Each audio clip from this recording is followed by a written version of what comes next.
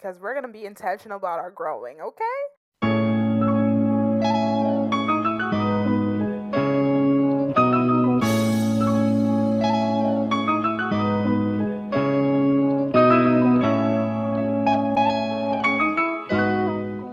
Hey everyone, welcome to Build Your Faith. Shout out to the returning listeners. You are a real one. And to all the new listeners, welcome. I'm glad you're here. Before I get into anything, y'all know the drill. Please make sure you like, share, follow, comment, subscribe, leave a review on any podcast platforms where you get to leave a review. And also make sure you're following Build Your Faith on social media, especially on Instagram at buildyourfaith.ca. All right, so let's get right into the episode, right into today's topic. So, we're really going to talk about build. So, y'all know the show is called Build Your Faith, and it's just reminding us that we have to work at our faith. And I think a lot of people think that things in life just come fully ready and fully built. But just like Legos, right? You got to build with the pieces that you're given in life. A lot of us have been given broken pieces. A lot of us have been given pieces that we don't understand where it fits, like a puzzle or like Legos. So you have this box full of pieces, and a lot of us are just like, what do we do with this? How do we put it together? Why couldn't it be already built?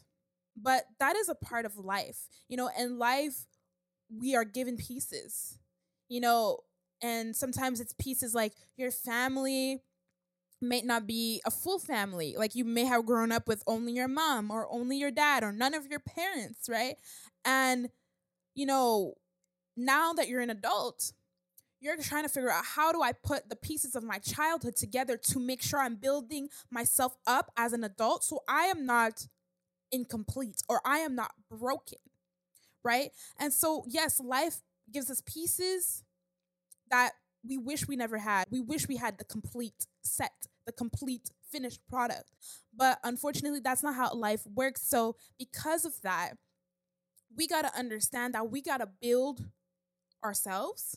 We got to build our relationships. We got to build our friendships. We got to build, our career. We got to build our education. We got to build these stuff in life. If you're raising a child, you got to build that child up, right? You got to build a boy into a man. You got to build a daughter into a woman. You got to build. You got to build these things, these people, these situations, these circumstances in life. They don't come fully ready. You got to build, right? And just like that, you got to build also your faith, because you're not just going to have faith like that. I don't care how much you grew up in the church, right? Because a lot of church kids, they grew up in the church, but a lot of them drifted away from the church, right? So it really, yes, that has something to do with it, but sometimes even that doesn't help. Even that isn't going to ensure that the child is going to be a faith or a Christian or a believer in God, right? So there is a building that still has to happen, right? The foundation could have been set, but there's still a building that has to happen. A lot of people have degrees, right? But they didn't just get a degree. It didn't just happen. And it wasn't just like automatic, they had to work to get their degree. They had to work from elementary school to high school, and then high school to college, and college to university, and then their career, right? So they had to work. They didn't just get the degree. They didn't just get the diploma. They had to work, and putting in the work, right? Doing the building that was necessary took work. It took studying. It took long hours. It took being intentional, being persistent. So in life as well, we gotta build. We gotta be intentional about our building. We gotta be intentional about making sure that we don't follow into the horrible or harmful bad habits that our parents had. We got to break chains. We got to break generational trauma. But to do that, you got to be intentional. To do that, you got to work and you got to build, right? You can't just expect to do one thing one time and you're good. You got to keep at it and keep building. Another podcast illustration that I want to give you, I want you to picture a spider. So a spider is dedicated to building its home and its place where it's going to catch its food. Because if it doesn't build it, it doesn't really have a place to, I guess you could say, live. But it also don't have a place to catch its prey and to eat. So they understand that it's necessary for them to build. And when you look at a spider, I know a lot of us don't like spiders, but if you really pay attention to the spider, it is so dedicated to building that web again because it knows it's necessary. So what it does is it makes the web, and it's so focused and concentrating on building that web, spending hours and hours and hours until it's finally complete. And so we got to look at our lives like that too, because we can learn a lot from spiders. We got to take that same dedication that a spider has to building its home and its place where it's going to catch its prey, and take that same dedication to apply to our lives. We got to be dedicated to build our faith, because that means that when we build our faith and our faith gets bigger and stronger, when the storms of life comes, we are not going to be easily moved or shaken, right? We're not going to be easily tossed by the storms of life, by the problems of life, right? And so that is why it's necessary to build your faith. Because when you think of a building, I really admire skyscrapers. I can't even say it properly. Skyscrapers. I really admire those tall buildings because it is crazy to think how windy it may be outside, and yet they are still standing strong. I want you to be like a building. I want you to be like that skyscraper, because I want you to, whenever there's a storm, whenever there's lightning and thunder and rain and wind, I want you to still be standing strong. But to stand strong, those builders had to make sure they put in the work to make sure they build a strong building. But to build a strong building, you have to build on a strong foundation. So there's a verse that I really, really love, okay? And it's taken from Matthew chapter 7, verses 24 to 27. And it is talking about a man who builds his house. One of them builds their house on a strong foundation, a rock, a solid rock. And the next one builds his home on sand. And so you could already probably tell where this is going, but when a storm comes, the house that was built on rock was not moved or shaken or anything. However, the house that was built on sand was completely destroyed, okay? Because the foundation was not solid, it was moving, okay? When you are building, you need to make sure you're building on a strong foundation, because we can't build on sinking sand. We can't build on sand. It is not trustworthy. It is not something that we want to build on, because it will move. And then when the storms of life come, it's going to completely destroy our structure. It's going to completely destroy our building. And that's not what we want. The problem is a lot of people think that they've been building for years.